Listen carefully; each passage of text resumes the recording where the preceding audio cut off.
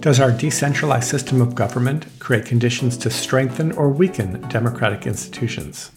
Why have red and blue states adopted different sets of election rules, with some Republican states adopting restrictive registration and voting laws? Would a more national election process in the United States protect against the risk of election subversion? On Season 4, Episode 6 of the ELB podcast, we speak with University of Washington professor Jake Grumbach, author of the book, Laboratories Against Democracy. Welcome to the ELB podcast. This is Rick Hasson of UCLA School of Law and the Election Law blog. The following is a conversation I had with Professor Jake Grumbach on February 16, 2023, as part of the Safeguarding Democracy Project's spring webinar series at UCLA Law. We talked about the findings and implications of his important new book, Laboratories Against Democracy. What are the traditional arguments about federalism and democratic governance? Federalism is seen as the great genius of the American political system. So could you highlight those arguments and also include a discussion of progressive federalism, which is often associated with my friend and election law scholar and Yale Law School Dean Heather Gerken? What are the supposed benefits of federalism for society, and especially today in these very polarized times? That's an outstanding opening question. It's really great to be here with you, Rick. Always enjoy our conversations, and you're running a heck of a series here.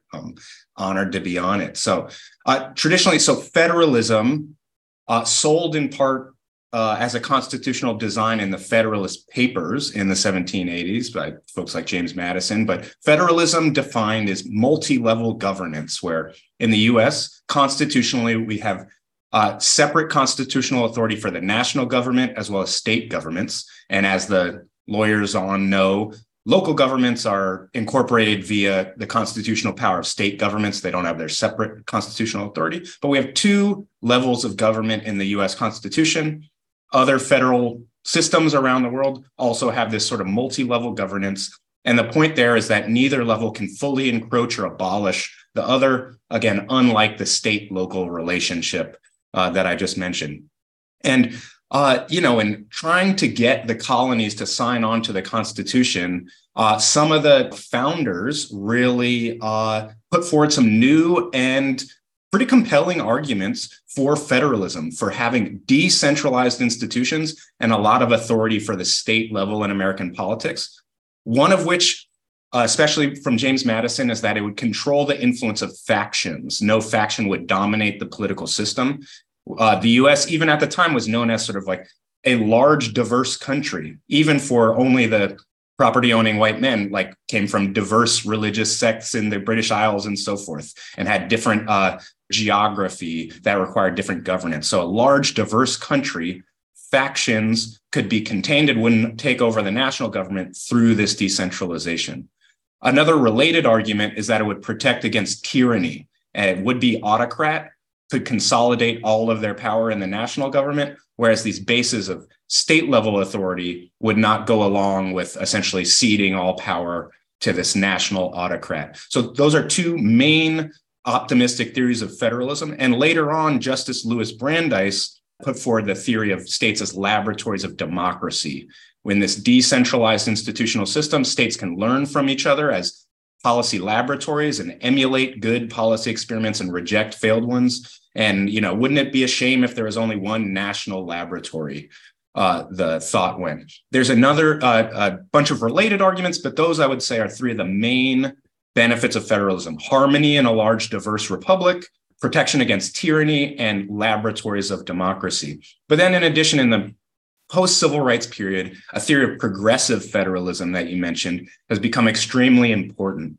And that's mostly in the areas of civil rights for racial minorities and immigrant groups in society, as well as to some extent applied to fighting climate change as well in the US. But both of those cases, civil rights and immigrant rights, as well as fighting climate change, in the post-civil rights period, theorists of progressive federalism really highlight the triumphs of state and local organizing on, for example, climate mitigation in coastal states, cap and trade and fuel efficiency standards in California, bubbling and then spreading across states, or really in the case of fuel efficiency standards in California, really providing new incentives for the national car market to improve fuel efficiency. Or on civil and immigrant rights, you have sanctuary cities, extremely powerful forces in protecting the rights of the undocumented in the US.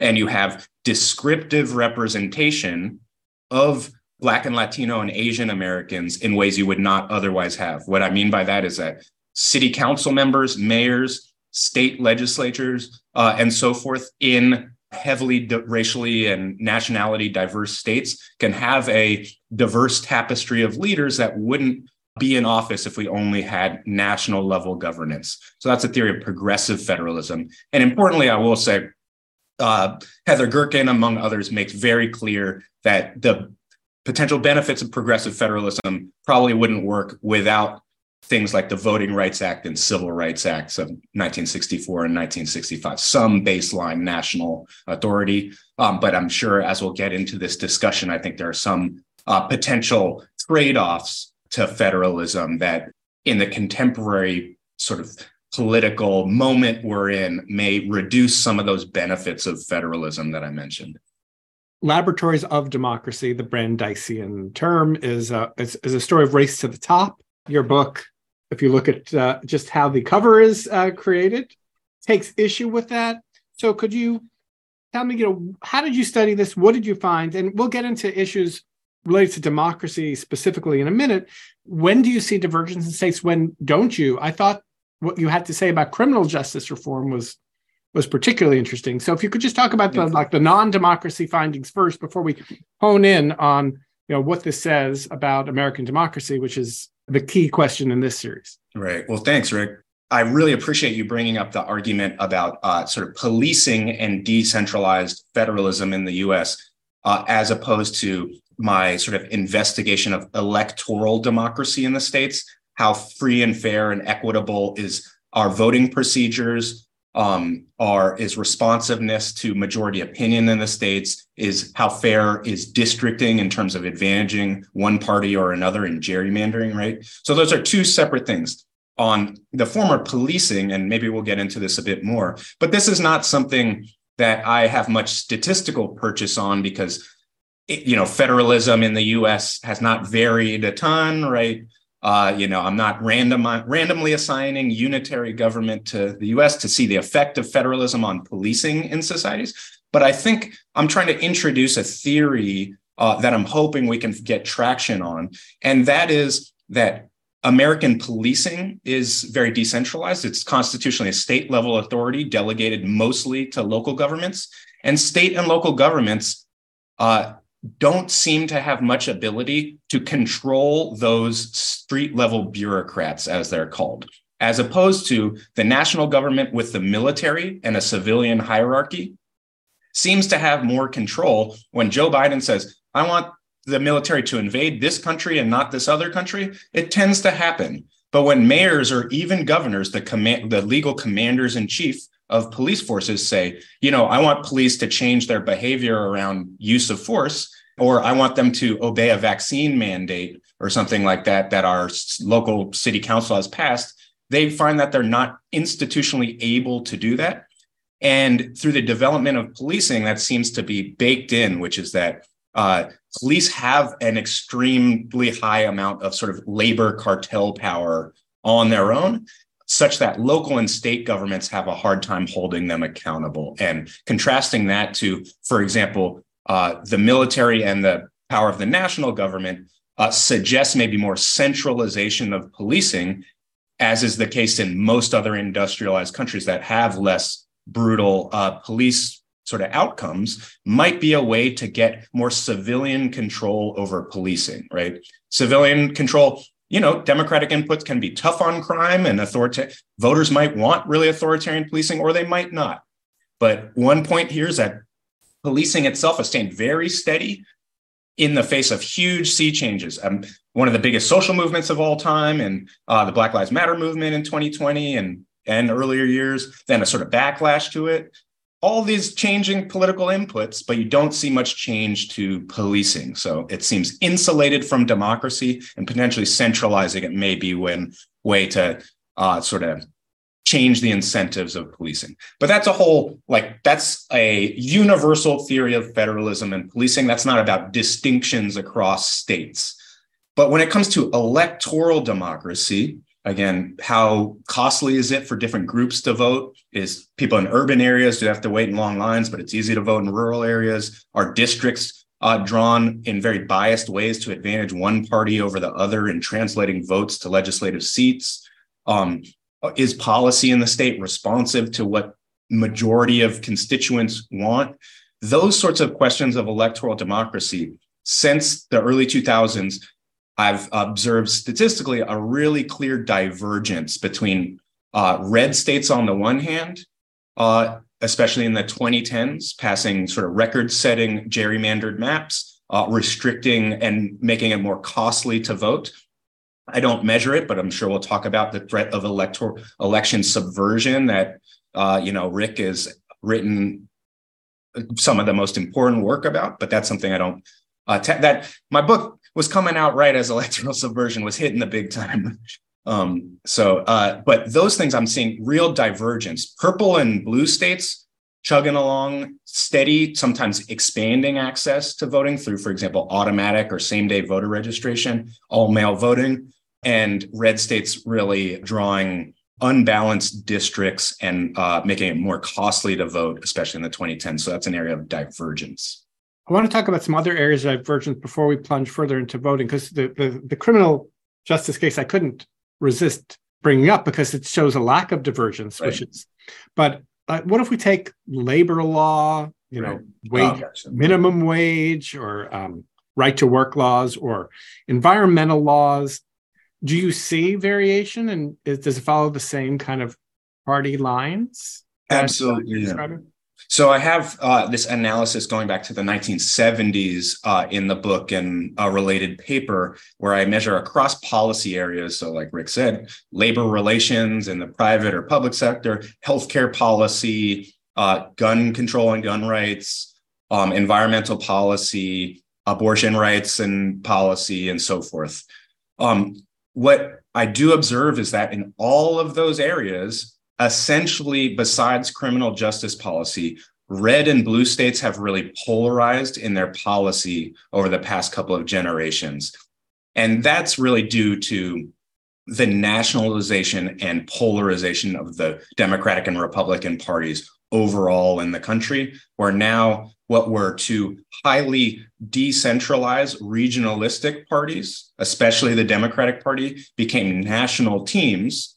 So now you can tell a lot more about what a state is going to pursue in terms of policy by which party controls its government. And we do see across all of those areas divergence. And that divergence is importantly sort of enabled by the federal judiciary, which has become more pro-federalism over the past couple of generations through decisions like the NFIB v. Sebelius decision on the Affordable Care Act or Obamacare, which said states can actually decide whether to establish or reject Medicaid expansion, right? That increased even after a national policy like the Affordable Care Act, which should have made states more similar, like many policies did in the mid-20th century, from Social Security through the minimum wage, through Medicare, through civil rights and voting rights acts, and so forth. All those policies made states more similar. For example, Social Security, prior to that, there were patchwork state programs for old age insurance. In some states, 90% of seniors died in poverty. In some states, not as much. Social Security collapses them all. The Affordable Care Act could have done that with Medicaid expansion, but did not. So instead, you see divergence with major consequences for health outcomes. Health economists suggest that every year, tens of thousands of preventable deaths happen because of the 15 or so states that have rejected Medicaid expansion. So this, again, states are increasingly mattering for not only people's policy regimes they live under, but then as a consequence, their sort of socioeconomic outcomes. And their very lives. Exactly. It struck me when I was reading that part of the book that there was an echo here. I don't think you cite to it, although I confess I didn't read all of your footnotes, to the argument some years ago now by Rick Pildes and Darrell Levinson about how we have our national government as a separation of powers idea. It's Congress against the president, but the reality is that we have separation of parties, that, it matters much more if the president and a Congress are from the same party and can get things done, or if they're not, as we have now, and you're more likely to get this kind of gridlock. Right. And similarly, too, it's not, New Jersey or Michigan or Texas. It's who controls the government in those states. That's awesome. Okay. So in my, meek defense here, I'm a quant political scientist and I've been learning a ton. Some of my best friends are lawyers. I'm learning a ton. And that's something I should absolutely dig into and cite. And I think that's right. That strikes me as generally correct. And I would say this gridlock you just mentioned in the national government, when different parties control one chamber of Congress and the presidency and so forth, that generates gridlock. But what Ezra Klein said was a metaphor for gridlock I really like that I'm stealing now, is that gridlock doesn't mean like cars just don't go anywhere. They take side streets, right, to get around the gridlock. So it really shifts policymaking energy and investment. And what it did was shift it to the state level. Like I was a college kid or, late high school kid in the George W. Bush administration, and then college kid as sort of the Obama presidency started. In that time, if you're into like climate change, you said, fail globally, got a Texas oil guy is the president. Like it's time you got to do environmental stuff at the state level, right? And that was part of this progressive federalism theory, sort of fail globally, act locally. And it's true, it's very tied to the party that controls state governments provides political opportunity for policy actors that have shifted their sights from this gridlocked national government down to the state level. But even before that, there was really innovative work in that department, from the religious right on abortion, for example, innovating new ways to restrict access to abortion that fit within constitutional interpretation and legislative interpretation and Roe v. Wade, to restrict and make more costly getting an abortion in some states. So that was sort of a earlier model until the Dobbs decision gave full authority to ban abortion at the state level, creating increased divergence between states on abortion, even compared to what I was writing about in my book. Okay, so now let's turn to democracy. I've been holding you back. So you created something called the State Democracy Index. What are you measuring? What did you find? What does it show? So there I focus on electoral democracy. So democracy is a big old complex concept, and none of us has, I wish I had dictatorial control over the definition of democracy, but that would be ironic.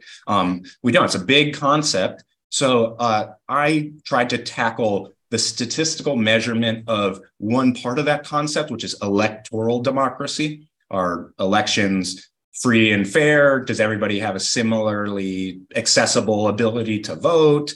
Are districts drawn fairly? Do votes translate to legislative seats in similar efficiencies across coalitions, responsiveness to public opinion? And that's sort of for a quantitative Americanist political scientist, that's like more mainstream. But I do think there are other conceptions of democracy that are super important in democratic theory and in law. So liberal democracy and deliberative democracy, sort of substantive, sort of social democracy conceptualizations in Europe and Latin America about like sort of material equality and things like that. All those really matter, but I'm doing this sort of electoral measure. And I collect in the book 61 indicators. I then that also covered some elements of liberal democracy. But as you know, peer review in the American Political Science Review, poli-sci journal, is like, it's very cutthroat. And they wanted me to cut some of those variables that were not as specifically about electoral democracy. I obliged because I think that was like a good critique. So I'd say my flagship measure, which produces the same answers to any substantive question, but it has 51 indicators of things, quantitative measures of bias in district maps, and does a state have, what's its voter registration policies, and what's the average wait times for voting generated from smartphone data in the era when it was like very scary data access to everybody's geolocation, and you could see how long an average person waits to vote. All of these I put into another statistical measurement model, and that model sort of creates a democracy score for states between 2000 and 2018. with that democracy score, then I'm finding that blue and purple states are really being diverged from red states over this 20-year period. And diverged in the sense that Republican-led states, the democracy index is lower, that longer wait times, more restrictions on voting and registration, et cetera. That's so right. I want to kind of talk about the elephant in the room before we go on with the analysis, which is there's the point near the end of the book where you say, I've got to call it out and say it, and this is uncomfortable for me because this is not what quantitative political scientists do, that Republicans are doing a worse job on voting than Democrats. Why is that tough to say? Yeah. And what does it say about the sensitivity of talking about this when I think we do want to have an atmosphere, and certainly it's something that I've pushed, where it's going to take a coalition of people to keep our democracy together, especially given the risks of election subversion, which, you mentioned came too late for your book. There was just an hour ago before I came on this webcast, I saw Andrew Hall and a co-author posted a paper finding that, election deniers did 2.3% worse in voting, primarily among Republicans, compared to those who are not election deniers running for office in 2022. So it seems to me it's really important to keep a coalition of the center together.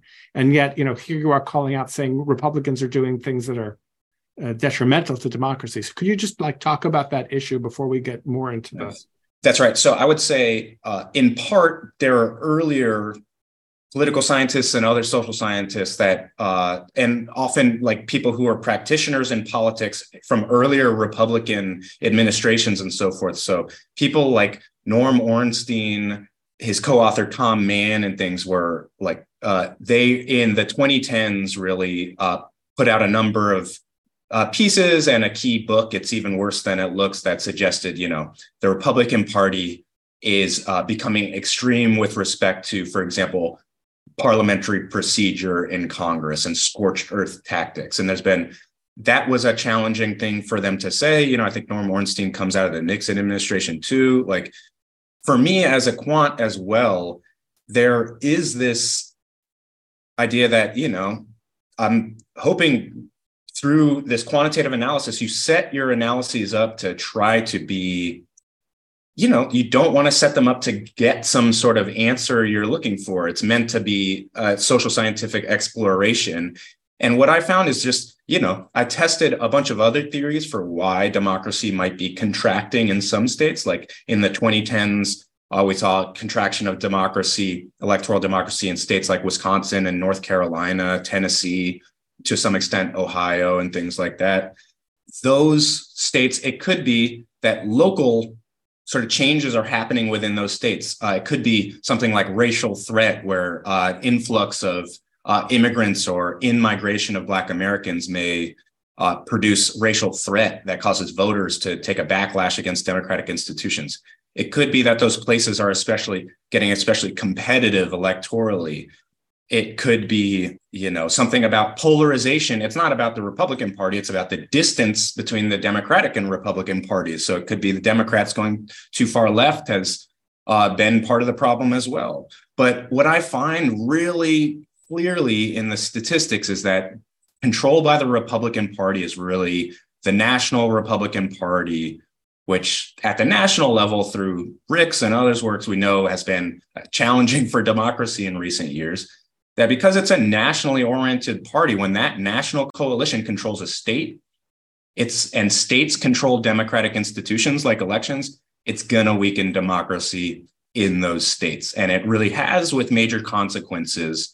And we see that responsiveness to public opinion in a state like Wisconsin is lower. The voice of constituents and constituent majorities on policies like abortion is less heard in Wisconsin because districts are drawn in a more imbalanced way, because voting is less accessible, especially in urban areas, related sort of institutional decisions.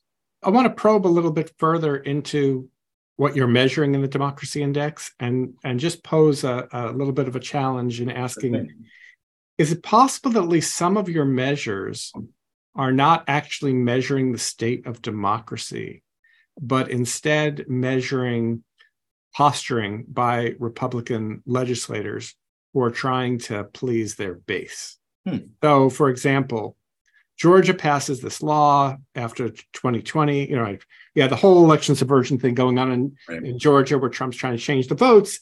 And even though the leaders, the Secretary of State is saying there's no appreciable fraud, Brian Kemp says, I'm not calling a special session to overturn the results of the election. Two Republicans, strong Republicans, that was, I thought, a great moment when they stood up to Trump there. Right. But the Republican legislature comes back in session after that, and they've got to do something, because their voters have been primed by Trump to believe that the last election was stolen.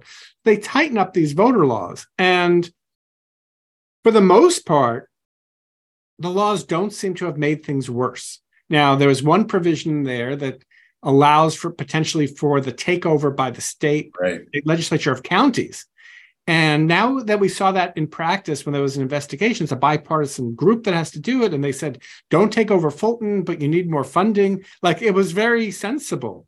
And turnout did not go down in 2022, although it did seem to go down a little when it comes to on the basis of race. White voters, it didn't go up. So I'm just wondering if some of this is posturing in the same way that, passing a law before Dobbs that says all abortion is illegal. It's like, it's a cheap vote because, you get to kind of please your constituents, but the courts are going to save you. So what do you think? So that's nice. I think there's two important questions here. One is, like, in practice, do these policies that I'm measuring, and sometimes they're non-policy things, they're like actual sort of observed mechanisms of democracy, like the average wait time to vote or responsiveness to public opinion, but many are policies. And it's true, there's a debate specifically about voter suppression. There's been a huge debate and pendulum swing among sort of quants and wonk data journalists and people who are interested in voter suppression and whether it really matters. Gerrymandering is very clearly has mattered. I'd say that's not controversial at all. But voter suppression, I think we saw this pendulum where I think in 2018, there was this sense among some activists and advocates that voter suppression determines everything. It's really the central sort of threat to American democracy, and it swings elections in many cases and things. I would say it might have been a bit overstated. But then there was a backlash to that theory and the sort of resurgence of a theory of voting policy, election policy around voting doesn't really matter. And it's really just swamped by whether people want to vote or not. That's really the only thing that matters for turnout. And I think there's a couple of things. One is that electoral institutional policy does affect turnout, especially for subgroups, and it takes different methods and things to detect it in different ways. But it is very clear in some of my own research, for example, with Charlotte Hill and others, that voter registration policy is hugely influential for how many people vote and who votes. So states like Washington State, where I am now, and Colorado, which you'll be talking about, their expansion of registration through automatic and same-day voter registration dramatically increased youth turnout. That's actually very, very clear. Similarly, some of these voter suppression policies that are meant to increase the cost of voting, such as removing drop boxes in urban areas and things like that, sometimes are hard to detect on average voter turnout, detect effects, but often they do increase the cost of voting, at least for a subgroup in that area. That potential decrease in turnout might be counteracted by voter mobilization groups and just by time marching on and politics getting more intense. I would say turnout has generally increased over the past decade in American politics, in part because the stakes feel higher and it's just a really intense time with very clear distinctions between the parties. So all of that's going on. So I would say it is not an argument for those Georgia policies to say, well, turnout did pretty well. Georgia has been in the national sites and national media, and the most expensive Senate elections in history were the Ossoff-Warnock elections. This is a very unique circumstance. And it's clear also that Georgia, for whatever reason, expanded automatic voter registration, not the strongest form you could have, but it does have automatic voter registration, which has increased the pool of potential voters. So with all that taken into account, I would say it's still plausibly the case that the most recent Georgia policy could be considered voter suppression. And I always shout out Emily Zhang's UCLA Law Review piece on how to, she's a law professor at Berkeley now, but how to understand voter suppression when sometimes we have in mind, oh, this is going to reduce the average likelihood of turnout, when often voter suppression policies will affect a particular geographic location within a state, will affect a particular subgroup, like those who don't have identification or ex-felons or something like that. All of these things do matter at the margin. But then again, we should really not think any institutional reform. There was a time when I was coming up in college, campaign finance reform was like the reform to, like, that was supposed to usher in incredible democracy. And now we statistically can observe the destructive nature of Citizens United on democracy, for example. But it's, again, this isn't like the thing that's going to swing the pivot autocracy democracy. We kind of talked a little bit about race and your last answer and talking about specific subgroups that might be affected. You kind of alluded to race, but let's talk more about your findings in terms of whether higher concentration of minority voters leads to, states passing laws that are more democracy restrictive. What did you find there, and what's the explanation for what you found?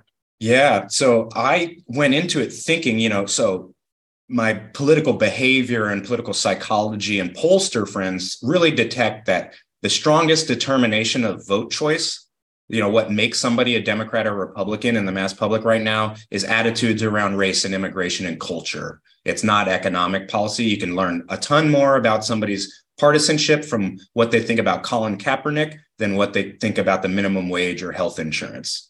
That's not a great place for a democracy to be in, because Colin Kaepernick doesn't really have a policy design attached to it, right? It's harder to bargain and negotiate over views of Colin Kaepernick. You can kneel halfway. Yeah, exactly. It's really different. There's the compromise. Yeah, exactly. So, and I find that changes to demographics, for example, an influx of immigration to, for example, now there's a lot more Latino immigration in the U.S. South. Maybe that's driving some of this backlash and, causing the Republican base, like you mentioned, to demand restrictions on democracy. But I did not find that. And I interpret that as not that race doesn't matter in democracy right now. Like, it's the fundamental cleavage around the parties. And it's clearly like a mobilizing force of pressure against democratic institutions, like the theory of that you talk about in your recent books of like mass voter fraud by often undocumented immigrants and so forth. That is a theory that's related to like race and immigration, and essentially about sort of the main conspiracy against democracy right now. So it's not that race doesn't matter. It's that politics is highly nationalized now, whereas in the Jim Crow period, racial conflict in politics was about, are institutions here going to be segregated in this town, in this state? Now it's about a national tug of war with entrepreneurial politicians at the state level across the country, whether it's DeSantis or Newsom or anybody, engaged in a national tug of war where race and culture and immigration are the central sort of battle terrain. So when Trump was elected, you saw Jerry Brown of California, we're going to protect our immigrants. And now with Biden, you have DeSantis, like, I'm going to do the opposite of, I'm going to like send immigrants up to Martha's Vineyard, this type of battle, right? So I think it's that politics around race is nationalized is answer to this. So it's less important that, say, a state like North Carolina has a certain percentage of African-American and Latino and Native American voters compared to just the overall closeness of the Democratic-Republican split in the state. That appears to be the case. And being the driver. And I think it does integrate, like, race is central, but overall you see the national polarization at the mass level involves a lot. It's urban, rural, overlaid with race in many cases. It's overlaid with religious identification and sort of traditional values and things like that. All of that goes into a mix of sort of, I guess, what, for lack of a better term, we call the culture war. And I maybe this is unfair because it's after your book is out and you stop thinking once you publish the book. But how does the fight over election subversion post book drafting? Because I know it takes a year from the time you finish that last word till you're actually that book, if you're lucky, hits the shelves. But what do you think the fight over election subversion shows in the states? One of the, and I want to focus this, on the federalism point. One of the big pushes that Trump was trying to do was to get state legislatures to come in and declare alternative slates of electors under what I would call a mangled reading of a federal law called the Electoral Count Act that says that state legislature can step in when there's a failed election. And none of them did it. It's not like you can say, well, the Republican states were more likely to have subverted the election results. They all stood their ground, although it was a lot closer, I think some people think. What are your observations about election subversion and federalism? Yeah, no, it's not easy to be asked by probably the nation's foremost expert in this. But I would say it's clear. So there was reform of the Electoral Count Act that, when I said, how should I think about this omnibus bill that has some reform of the Electoral Count Act last year with the Democratic Congress? I went to Election Law Blog to figure it out. But there I would say, the overall question here is, remember, back to the beginning of our discussion, Madison and others in the Federalist Papers says decentralized institutions are going to be less likely to be captured by a would-be autocrat. And I think when you have a would-be autocrat in the White House, that's absolutely the case. That's narrowly true. But what I'm arguing is there's this trade-off, other side of the coin, over long stretches of time, decentralized democratic institutions can erode, can be more easily captured. And because states control democratic institutions, elections for local dog catcher and the US presidency, right? That really matters. Capturing one single node, whether it's a state or even a county, as an anti-democracy coalition is extremely dangerous. You've called it sort of the weakest link in theory of democracy. I think that really needs to be thought about. And again, there's trade-offs. I'm not saying decentralized electoral certification institutions are always less safe, but I think I'm really noticing that long-term capture, as well as all these other problems of decentralized governance with national parties. This is the other thing, is that now that the parties are national teams of politicians for a national tug of war of goals, it's much more likely that you have an incentive as a state or local politician to corrupt the system for national ambitions and to raise your ranks in the party. So it's extremely lucky that this didn't happen in 2020, and 2024 remains to be seen. There are some benefits of the Electoral Count Act reform around raising thresholds for challenging electoral college certification. But I would say having independent and at least at the state level, not county by county, but I would hope a national agency that's beyond the Department of Justice that sets baseline standards for voter registration, districting, and electoral certification would be a lot safer. And that gets me to the last question I want to ask you before I turn to the audience questions, which is solutions. Where you go near the end of your book. I know when I was writing my most recent book, Cheap Speech, it's what am I going to say now? There are not easy solutions. So you suggest nationalization of election administration, which is something that I've long supported, but have essentially given up on for my lifetime. It seems further and further from a realistic option. I mean, I'm a theorist, man. Yeah. Well, you're trying to live in the real world, which is what I appreciate and why I have you on. If you're a pure theorist, probably we would not be talking to the Safeguarding Democracy Project. So, Heather Gerken, to take another one of the strands of her literature, not the federalism literature, when she writes about election reform, she's famous for talking about the here to there problem. It's you can come up with, here's the ideal form, and the body will be, elected in this way and it'll do all these things. But how do you get there? Given that our federalism is here to stay, and given the kind of parochialism where state and local election administrators fight every inch against federal encroachment and what they see as their prerogative set the rules for elections, and given the anti-democratic tendencies within some states, how do you think all of this could be countered short of nationalization? What could be done state by state to assure free and fair elections and fair election rules? That's great. So I would say, it's clear, and like you, Rick, have outlined a number of ways of statizing elections ahead of nationalizing elections as one potential middle ground. But this is in terms of like, I trust, legal and policy scholars around design of these policies in general. But I would say the here to there problem is really crucial. How do we build a coalition that's interested in democratic institutions? One thing we didn't get to when you were talking about maybe the Republican base is really demanding threats to democracy, right? What makes individuals in a pluralistic society supportive of democratic institutions? There's a big debate about this.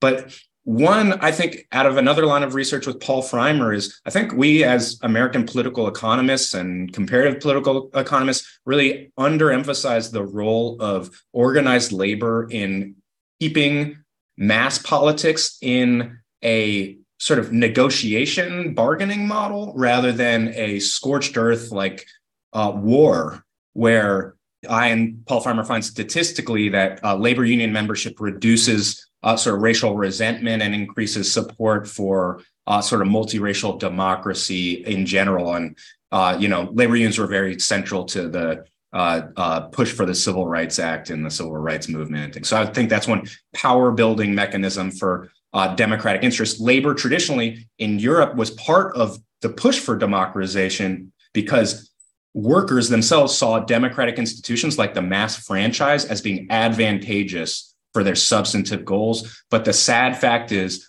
we ordinary people, including myself, we don't have strong preferences over institutions, except us who this is our job to care about this. But for most part, we care about outcomes like wages, health insurance, immigration, police, whatever policy. And there, it's really, really important to organize politics around democratic institutions and pursuing those policy goals through democratic institutions. And the mass public, it takes a lot of elite leadership from, for example, media, civil society, large corporations, religious organizations, and so forth that have been part, occasionally, not all that much, in the push to protect democracy, for example, by refusing to contribute money to election deniers. That was temporary, so forth. But all of that mobilizing civil society and reinvigorating the labor movement, I think, is the key to establishing support for institutional reform that would, again, keep democratic institutions strong or even expand them.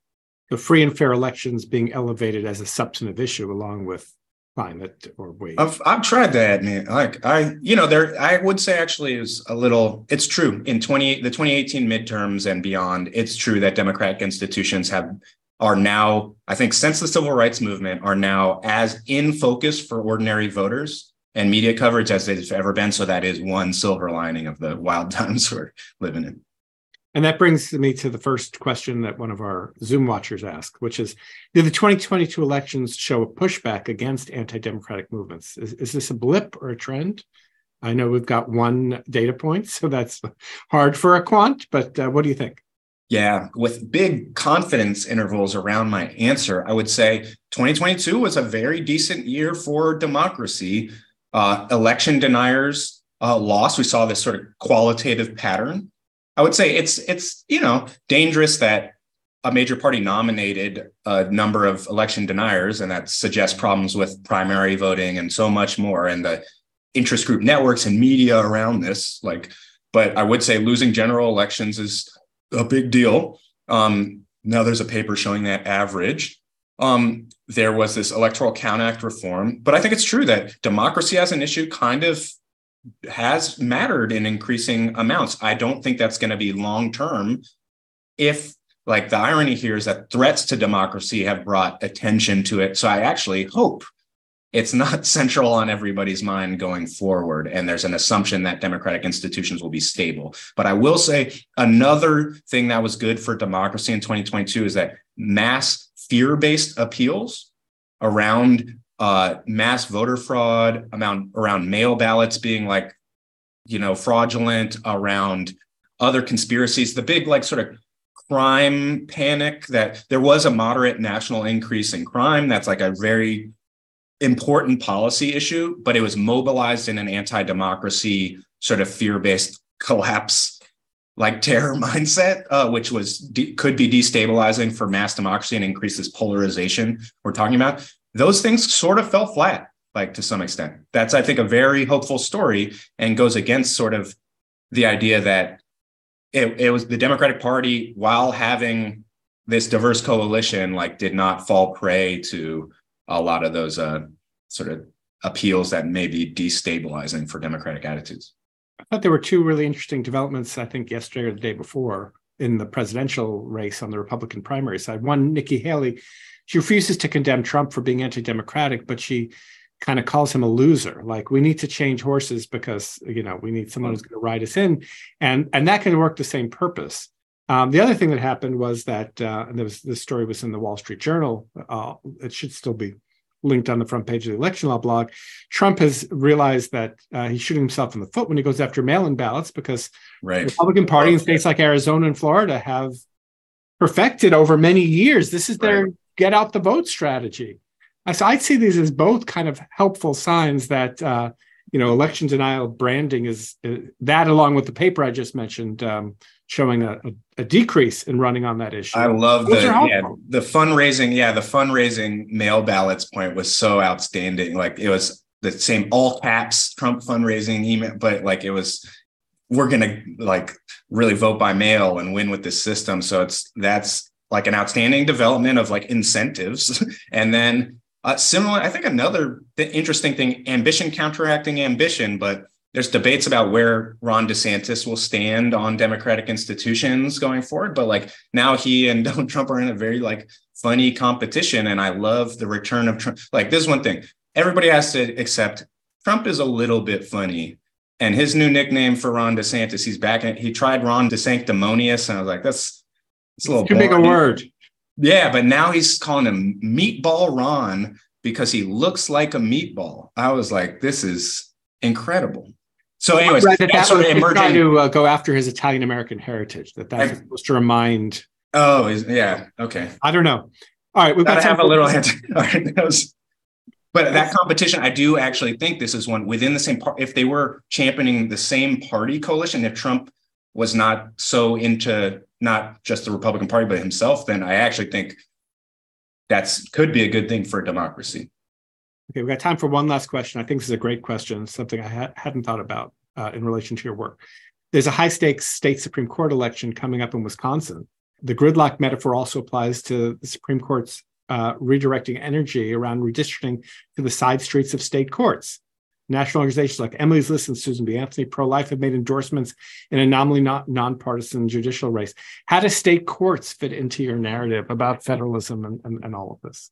Nice, Michael. That's a great question. So the state courts are very fascinating here. So one, in places with judicial elections. So, it's so central to the story, and I don't do it justice in the book. But one is Wisconsin judicial elections were outstandingly important to democratic institutions in the 2012s, and also were the first Citizens United election, where that really showed the power of an organized push for a state judiciary around democratic institutions, and using those institutions then to empower your coalition. So that was really important. The North Carolina Supreme Court election this past cycle has a sort of new supermajority that may be a bit threatening to democratic institutions and willing to okay some very gerrymandered district maps. And then in general, then Ohio is such a fascinating case, where Ohio in its constitution has bans on partisan gerrymandering. Most of the country